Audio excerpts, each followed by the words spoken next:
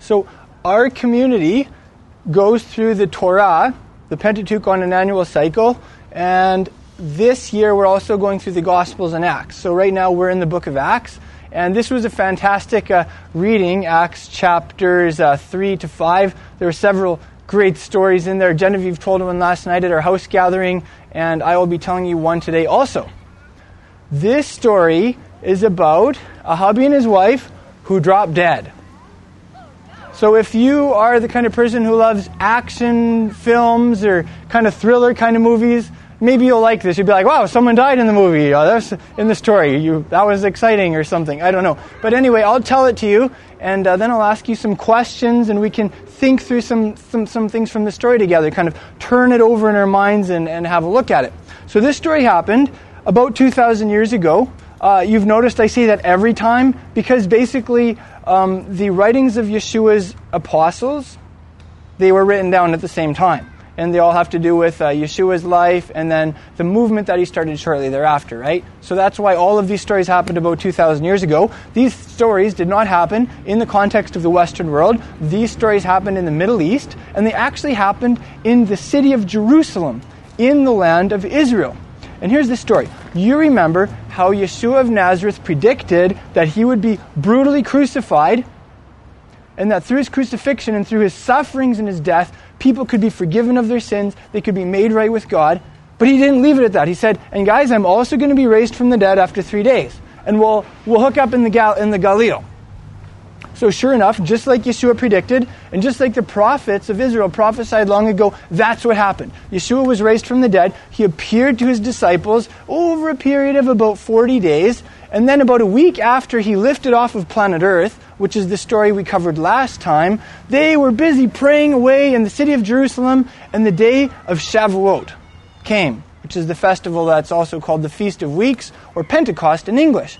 And you remember what happened. They got really empowered. There was literally like fire that came down on each one of them. So like all of these men and women looked like they were burning. They were like burning men and burning women, but they weren't being consumed. And they were enabled supernaturally to speak in all of these multinational languages to tell about what God did and to testify of who Yeshua was. So that is where our story picks up. That movement just, boom, it snowballed really fast. And before too long, there were like 5,000 males alone. And then lots of women and lots of children in this community in Jerusalem. And there was actually a bit of a problem. It could have been a problem. Because when that little group of Yeshua's disciples was empowered, and all of a sudden they had this influx of 3,000 new disciples in one day, a lot of those people weren't from Jerusalem. They were there on pilgrimage. So you had people that came down from the province of Galilee. They had people who were literally out of country. It says there were Jewish people there from pretty much every country on the planet. And all of these people were in the Jerusalem for the pilgrimage, and all of a sudden they hear these guys talking about Yeshua, and many of them came to believe in him. And they decided to stick around to learn about Yeshua. And so you have all of these people all of a sudden in Jerusalem with nowhere to go. So what do? That's where things got interesting. People began opening up their houses. They began just letting people pile in. And the community, they really fell in love with each other. Thousands of people, they would get together in this wing of the temple called Solomon's Porch. There's this big kind of open area, and the apostles would be there relaying the teachings of Yeshua, telling the stories about him. And people would go there every day to learn from the apostles, and they were getting together in their houses every day. They were sharing the meals together. Did you ever notice you kind of have to share your meals together when you're living with 3 other families in a house? It just kind of happens, logistically. So they were eating together every day. And it says they were not only devoting themselves to learning from the apostles and eating together, they were building friendships with each other, fellowship. And they were praying a lot. These are the things that they were doing. Anyway, they hit this point where there was just a logistical need for resources, like food and finances. And people began to just voluntarily sell off a house. If they had some extra property, they'd sell their property, and they would actually bring the cash proceeds from the sale of their land or their houses or whatever, and they would come and they would, in this little, almost it sounds like a ritual, they would put it down at the feet of Yeshua's apostles. And then Yeshua's apostles would be in charge of distributing that to the people who had need of it. And actually that became a big job right there. But anyway, that's what was happening. Like just this openness and sharing. Like Sesame Street would have been so proud of the early Yeshua community because these guys had sharing down pat, right? They were totally sharing and getting along with each other. It says everybody was of the same heart. They all were of the same mind. That was what was happening. There was this one man. He actually wasn't from Israel. He was from an island called Cyprus. And his name in Hebrew was Yosef, or Joseph. And he was actually from the tribe of Levi. And he must have had some pretty strong connections, and he was relatively affluent because he had some property in the Jerusalem area that he went ahead and he sold. And so he brought the proceeds of that, and he laid it down at the apostles' feet. The apostles actually had a nickname for him, and in English the nickname would be like the Encourager, or Mr. Encouragement. In Aramaic, they nicknamed him Barnabas. Anyway, there was something about him doing that. It was just a really big event, and people took notice of that. So, another couple decided to do the same thing. Their names were Hananiah. Everybody say Hananiah. And Shapira. Everybody say Shapira. Yeah. In English, people usually call them Ananias and Sapphira. Those are the names by which they went down in infamy. But we'll get to that part of the story. So these are the two main characters in this story. Hananiah, or Ananias, and Shapira, or Sapphira. Hananiah, his name actually meant Yah is gracious. His name meant God is gracious. And Shapira meant beautiful, basically. So, Mr. Grace and Mr. Beauty is kind of what Mrs. Beauty is kind of what their names meant. Oh, it's a good thing she's not around listening to that. Be in trouble saying Mr. Beauty. But anyway, so these are these two people, and they had a piece of property that they went ahead and they sold. And then they conspired together.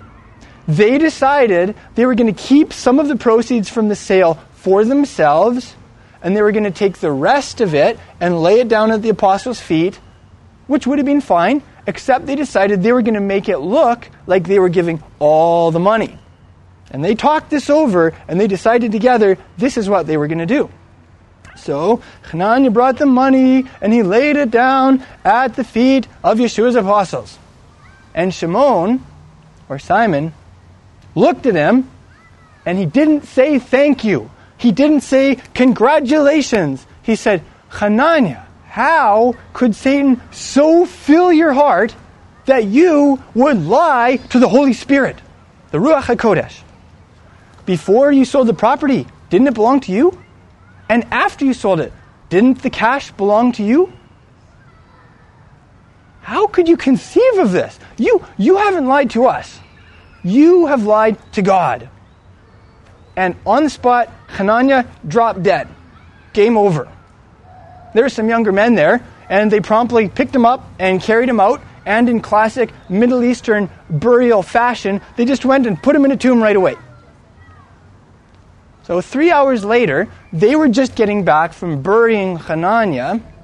And of course, they didn't bury him 6 feet under in the dirt like we do in the West. They buried him in a cave. It's a little easier to do that, hey? So anyway, they came back, and as they were coming back, Shapira walked in. And Shimon said, Shapira, was this the full price that you and Hananiah received for your property? And she said, yes, it was. And Shimon said, Shapira, how could you and Hananiah conspire together to lie against the Holy Spirit? The men who buried your husband are just getting back, and they're going to go and bury you too. And Shapira did the same thing as Hananiah. She dropped dead, game over. And so they took her out, and they buried her with her husband, probably in the same kind of tomb thing. And when the Yeshua community in Jerusalem heard about how this couple had tried to pull a fast one on God, how they had tried to lie to the Ruach HaKodesh, and how they dropped dead on the spot, a significant awe fell over them all. They felt a real fear of God. And when the people in Jerusalem heard this story, they did too. So that's the story that I have for you today, about a couple of people who tried to pull a fast one on God and dropped dead as a result. And I just have a couple of questions I'll pose to you and share with you some of my thoughts and see what some of yours may be also as we do that. So here's my first question for you. what do you like about this story? Is there anything that you really like, or maybe there's something that really bothers you about this story? Maybe you like just how everybody was getting along for once. Like I said, this would have been the model. These would have been the model people for Sesame Street. Sesame Street totally would have had them on Sesame Street, being like, wow, look at these people. They're so happy. They're getting along with each other. They're sharing their toys. These people are wonderful. What good kids, right? I grew up on Sesame Street, so I kind of remember that. But anyway, maybe you like that about this story. Maybe if you're really into action and thrillers and things, maybe you like that there was some action and a couple of people actually dropped dead in the story. Maybe that bothers you. Maybe it bothers you that a couple of people, they just sinned once, from all that we can see, and they died for it. I mean, I have a daughter, and she has lied to me, and I have never killed her for it. In fact, I've never even contemplated killing my daughter for lying to me. Maybe you would just think, well, that's drastic. That seems kind of extreme. Oh, maybe that's something that would bother some people who hear this story for the first time. Here's another question for you. I want to really try and get in this story together. Is there anything in this story that you can relate to? Some of the experiences of some of the people in this story. As you hear this story, are you just thinking, you know what, I had an experience where I can kind of identify with that person. I think I know how they felt. Maybe you've had a time in your life where you had some emergency come up or some unforeseen situation, and you kind of had to come up with an ad hoc solution. Where it's like, oh my goodness, we have 3,000 people in our city that just joined our community, and they're not from here. What are we going to do? And you just start kind of in an emergency scenario, just putting people up in various houses, trying to make sure everyone is fed. I think we've all had times like that in our lives. And the Jerusalem community, it sounds like they did a really good job with that one. Maybe you can relate to just how good it feels to share. You know, if you have some property or some possessions or some finances or whatever, and you have a friend or you have a brother or sister in the faith who have need, and you just help them out, and it feels so good. Like even the little things sometimes, eh? Like I have a buddy here in Prince Albert who's an electrician, and he moved here recently from Revelstoke, British Columbia. And his family had to stay there to wrap some things up, so he had to be separated from them for almost a month. And he and I have hung out, and I felt so bad for him. I mean, it's hard to be away from your family. And he has an old beater truck that he picked up here, an old Dodge Ram from a farm. And he was going to take that out to BC, and he asked me if they could borrow our van instead. I was like, totally, it's God's van. That would be fantastic if you could take our van out there to get your family instead of risking going out there with your beater truck. So, you know, we got to lend him our van, and we get to kick around in a beater truck for a couple of days. And I mean, that's just a really small thing where you get to share, but it feels good. Like, it feels good to help people, you know? So, actually, I parked it right there. Can you guys see our awesome Dodge Ram truck there? It even says Saskatchewan Tough on the side. Like, it's a real Saskatchewan farm truck. So that's like, I would almost trade with him just to get to drive that thing. Never mind good feelings of helping someone out. I like driving farm trucks. But, you know, maybe you can relate to that feeling. Maybe you can relate to the flip side of the equation. Maybe instead of feeling like Yosef, Mr. Encouragement, or like some of those other people that just love to give and love to share and help people, maybe you can relate more to Hananiah and Shapira, where it's like, you know, okay, we're going to give, but I don't really want to. Frankly, this doesn't feel so good. My background is part Scottish and part Jewish, so like I'm very tight-fisted, like by nature, right? I'm pretty cheap. I'm very cheap, and I don't like to spend if I don't have to. I don't like to give anything to anybody if I don't have to. Generally speaking, unless I get like a cool truck to drive an exchange or something, right? So I mean, I think I could probably relate to Hananiah and Shapira in this story, where it's like, well, okay, I'll give, but not everything. 95%. 50%. See how low you can go, maybe, you know? That kind of feeling. Maybe you can relate to these individuals in this story. Maybe you can even relate to some time in your life where you cooperated with someone in doing something wrong. I mean, we've all had times when we've done something wrong. Maybe we've lied, or we've stolen, or we've done something where we broke God's law. I remember when I was a little kid, and I was at the grocery store, and they had free cookies. And instead of taking one free cookie, like I was supposed to, I took two. I stole a free cookie. And we've all probably had instances where we've done stuff like that, right? And when you do it just you, it somehow doesn't seem as bad because you're not dragging anyone else into your crime. You're not making them an accomplice to your crime. But when you drag someone else in, when you conspire with someone else, it somehow is just worse. It feels yucky inside. I don't know, maybe you can relate to that feeling. Anyway, that was probably a feeling that Hananiah and Shapira had. They were like partners in crime. They dragged each other into it. Maybe if you are a very spiritual person or just intuitive in general, you can relate to Shimon, where he had a moment of ESP. Could we call it that? ESP, extrasensory perception? The scriptural term, of course, would be a word of knowledge. Shimon had a word of knowledge where the Holy Spirit just spoke to him and gave him access to information that he didn't have by natural means. And he could just see, these people are holding back some of the money and they're lying. He could just see it. I don't know exactly how that works, but maybe some of you, if you're tight with the Holy Spirit, maybe some of you have had moments where you had that ESP from God. Could we call it that? Maybe you can relate to that. Maybe you can relate to Shapira during those last 3 hours of her life where she had a loved one that died and she just didn't know about it, and then suddenly she learned that a loved one died. That's not like the main point of the story, but just trying to get in each person's experience and what they would have been thinking about. I had an experience like that.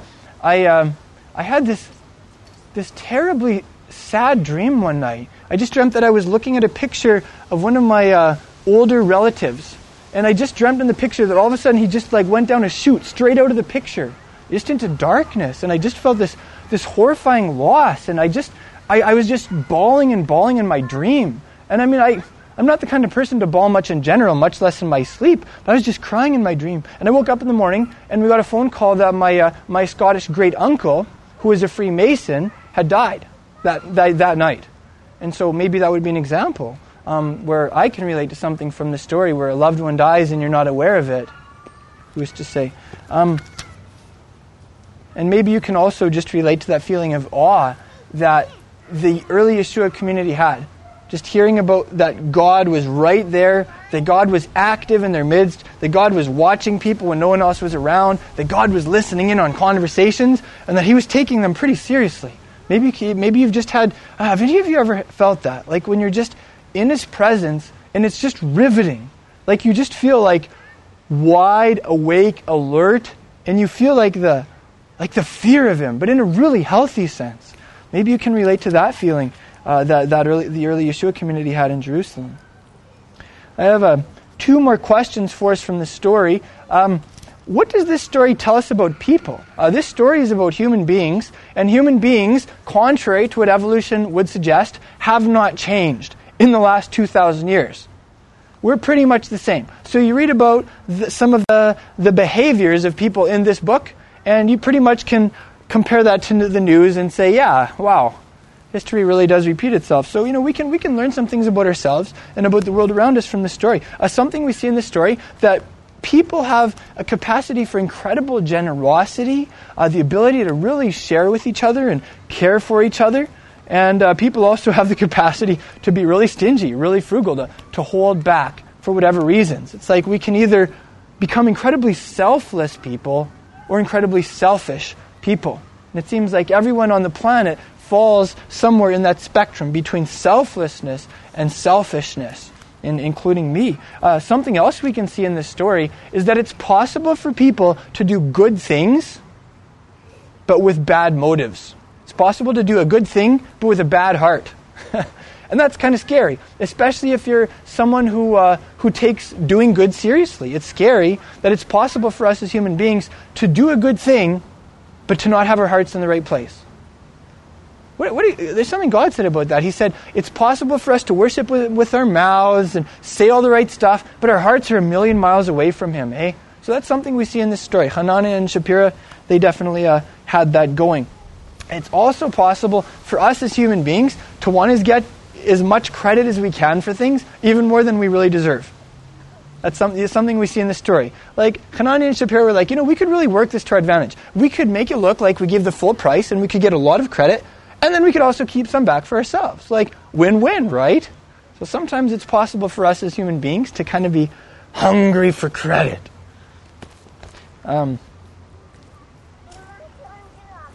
we also see something that's kind of scary in the story, and that's quite simply that we as human beings, we have the ability to be like total barefaced liars. Like straight face, just be like, yeah, that's what I did. Yep, that's exactly what happened.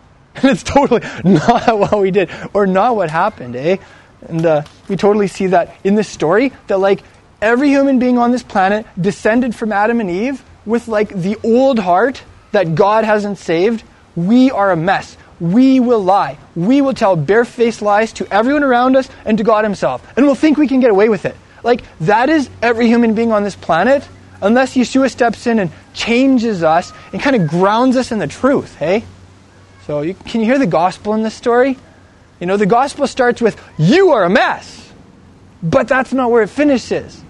God sent his son to change you and so that he could die in your place, so your sins could be forgiven, so that he could take out that old lying heart of yours, those lying tendencies, and give you a new solid heart that'll tell the truth and be honest. That's the gospel that we can derive from the story. Something else that's very frightening in the story is that believers can have their hearts filled by Satan. Did you hear that? Shimon said, Hananiah, how could Satan so fill your heart that you would lie to the Holy Spirit himself? Like, really? That's scary. Like, so, you know, it doesn't matter if you go to church or you go to synagogue. It doesn't matter if you read the Bible. It doesn't matter how much Torah you can do. Satan can still fill your heart. Just because you're doing good things, just because you have a title, whether it's Christian or Messianic or whatever, just because everybody thinks you're doing great, it's still possible to get off track. It's still possible to open up inside without anyone even noticing it to the forces of darkness in this world. It's still possible to be demonically influenced. For like those tempting spirits to just go and plant that little idea in the mind. And maybe before you know it, it just begins to ruminate and you begin to think about it and you get a little friendly with it. And before you know it, it's like sin conceived and you had a big sin baby and it's going to kill you.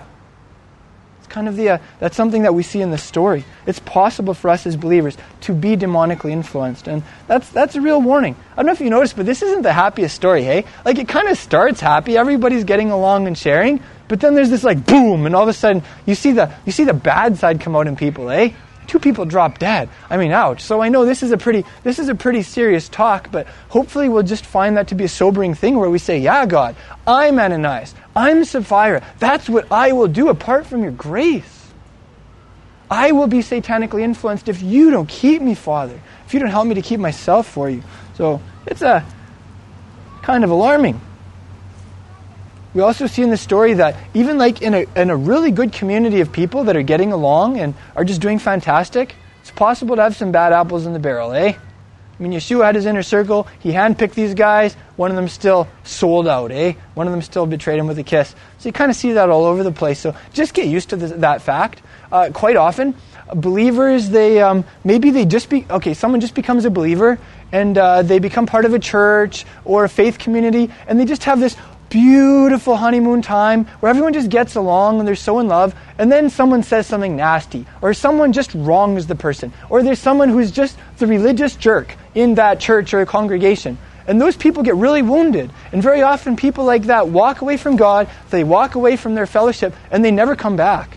And something this story tells us is, just as a reality check, get used to the fact that human beings are human beings. We are all recovering sinners, and there will be people in your fellowship that will hurt you, that will do things that are wrong. The question is, how are we going to respond to that? What are we going to do with that when it happens?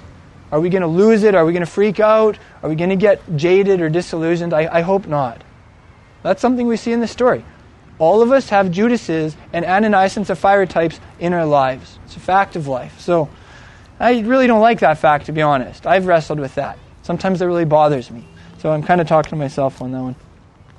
Then finally, the last question we can think about from this story is just, what does this story tell us about God? Because if it wasn't for God, this story wouldn't have happened.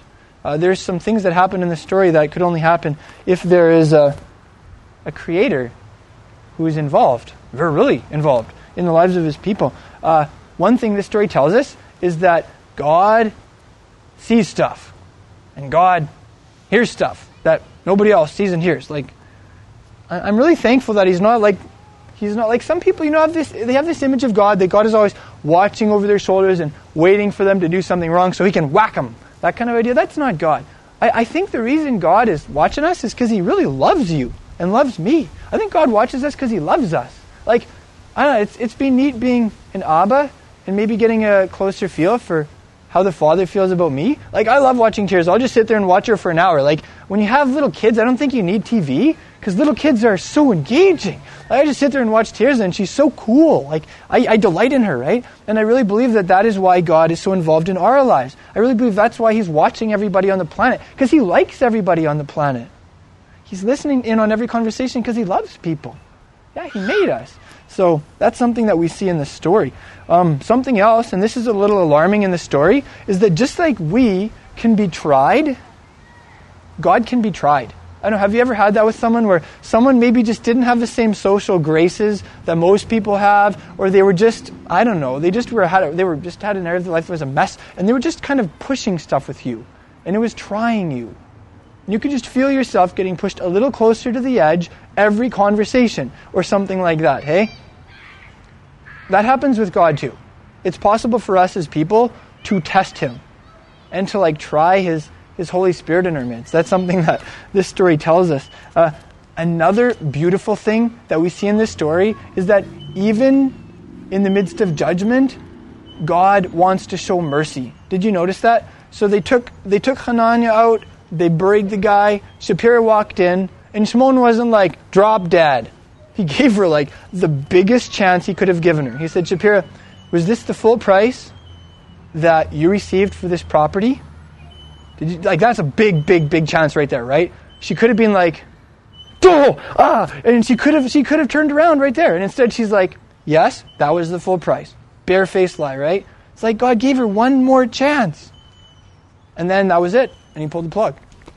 So that's something beautiful that we see in the story, that God does give chances to everyone on planet Earth. He's so merciful. He doesn't want to judge people. He doesn't want to see people punished. He never wants to see someone die. What did He say in the book of Ezekiel? He said, I don't delight in the death of the wicked. That was a verse I posted on Facebook when they supposedly killed Osama bin Laden. It's because everyone was like, yes, this is such a fantastic moment. A bad guy died.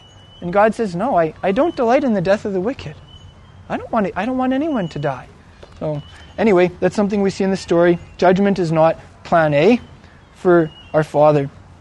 But we do see that at the same time He does have limits to His patience, His tolerance, His kindness. It's possible for someone to just push it and push it and push it until they push right through and there's just no more left.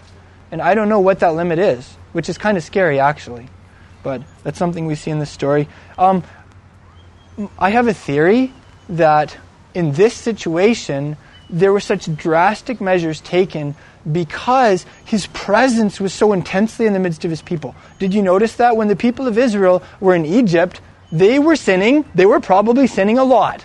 And nobody was dropping dead as a result. They get out in the wilderness and they continue to sin a lot. And suddenly it's like the game plan changes. People start dying, tens of thousands of people, because they're sinning. Why? Because somehow or other, even though the Creator is everywhere, there's also times when He's more in specific places with specific bunches of people. And so that could have been a reason that these two people dropped dead on the spot, whereas that usually doesn't happen when people lie to God, because God was there so intensely. And you can hear that too when Shimon's talking. He says how could you test the Holy Spirit? How could you lie to God? You didn't lie to us. It's like Shimon was very conscious that God was right there in the room, and that Hananiah and Shapira were talking to him, that the Holy Spirit was right there in their midst, the Holy Spirit. And that lying to Him, that's an affront to His holiness.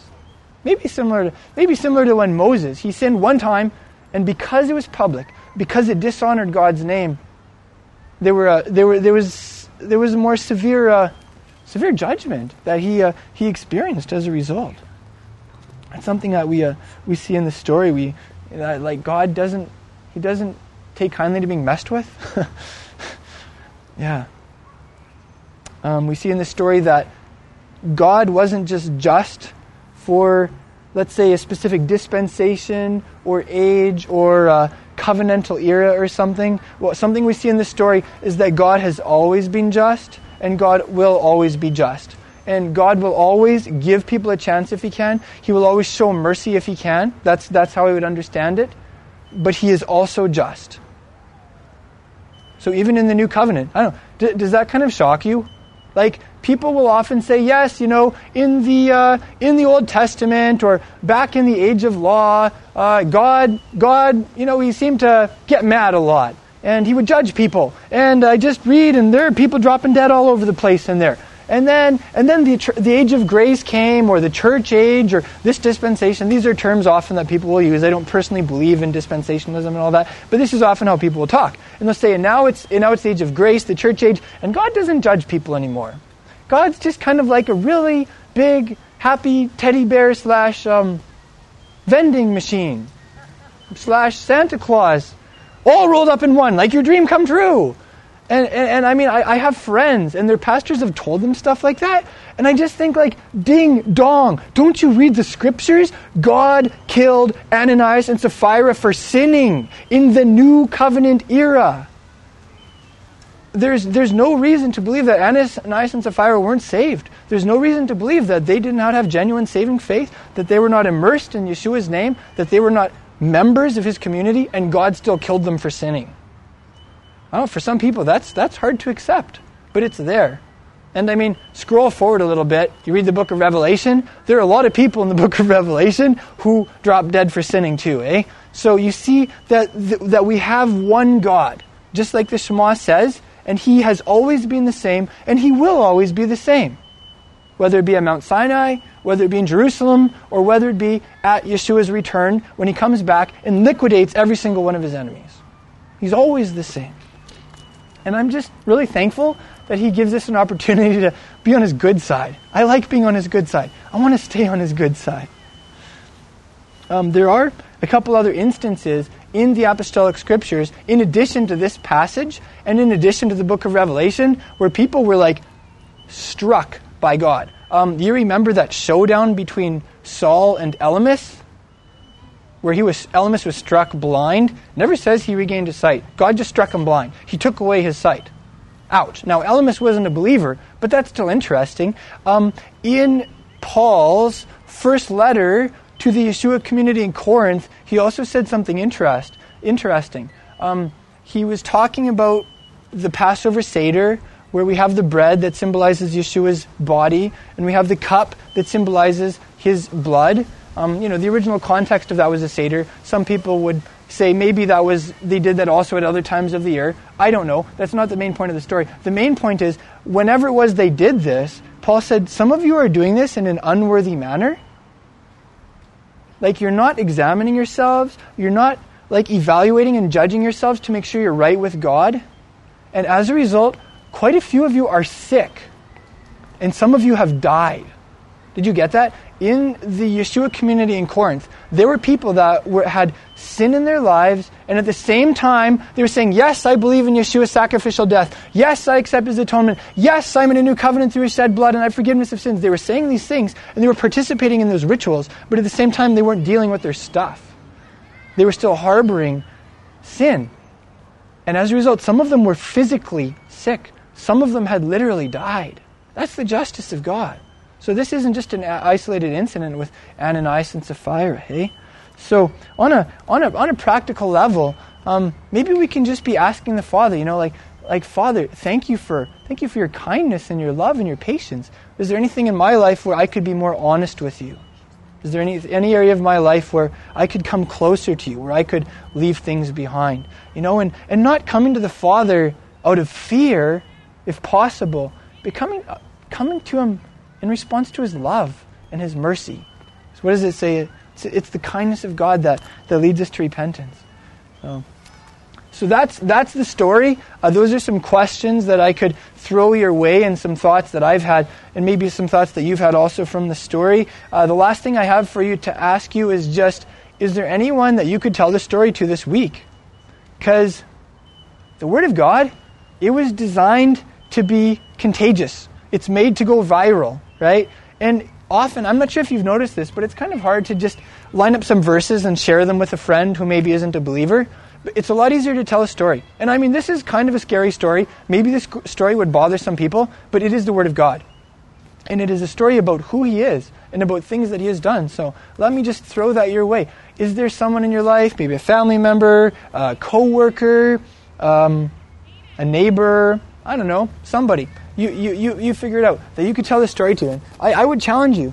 See if you can tell this story to someone this week, this story about the early Yeshua community and how they were just selling their stuff, sharing with each other, about the couple that tried to kind of get as much credit as they could and also help and drop dead as a result for lying to God, eh? So I'm just thinking right now about who I could tell this story to. Yeah. I'd like to pray for a moment and then we can have some discussion. Abba, Father in heaven, thank you so much that we can gather in Yeshua's name in this park. And thank you that we're not just gathering in name only. Thank you that your beloved Son, our Rabbi who called us to follow Him, is in our midst. Thank you so much, Yeshua, for joining us today. We love you. It's an honor to worship you today and to have you direct our hearts to the Father and reveal the Father to us. Thank you for that. And Abba, thank you so much for your mercy and your patience and your kindness and your grace. Thank you for how you give us chance after chance after chance. Wow, you are so tolerant, Abba, and we love you for it. We find our hearts responding to your love with love back to you, Father. And I pray, Father, for us that you would show us if there are areas where we could be more honest with you, we could be more upfront with you, where we could be more consistent in our faith in you and how we live out our faith. I pray, Father, that you would turn our hearts to you. And I pray that for this city too, Father. There are people in the city who are religious hypocrites. There are people in the city who are running from you. There are people in the city who are lying to you and lying to themselves and lying to others. And I'm sorry for that, Father. And I pray for your mercy for Prince Albert. I pray that you would give us another chance, Father. I pray that you would grant us repentance in the city and turn us to you. I pray that your Spirit of truth would sweep the city, Father, that you would sweep the lies away and replace them with truth. Father, where there is darkness and there are people hiding in the darkness, I pray that you'd go after those people. Come after all of us and get us for yourself. Shine your light in the dark places. We pray, Yeshua, you are the light of the world. Be the light of Prince Albert also. Please, Father, draw the people in the city to yourself. And thank you for it, Father. Thank you so much for it. We just really love telling your stories and looking at you and learning more about you and learning how we can follow Yeshua, Father. Thank you for these things in His name. Amen.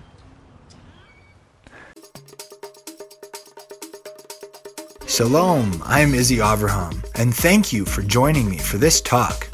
I delivered these messages live during the years I was leading a congregation. They're now hosted by my Hebrew school, Holy Language Institute, at holylanguage.com.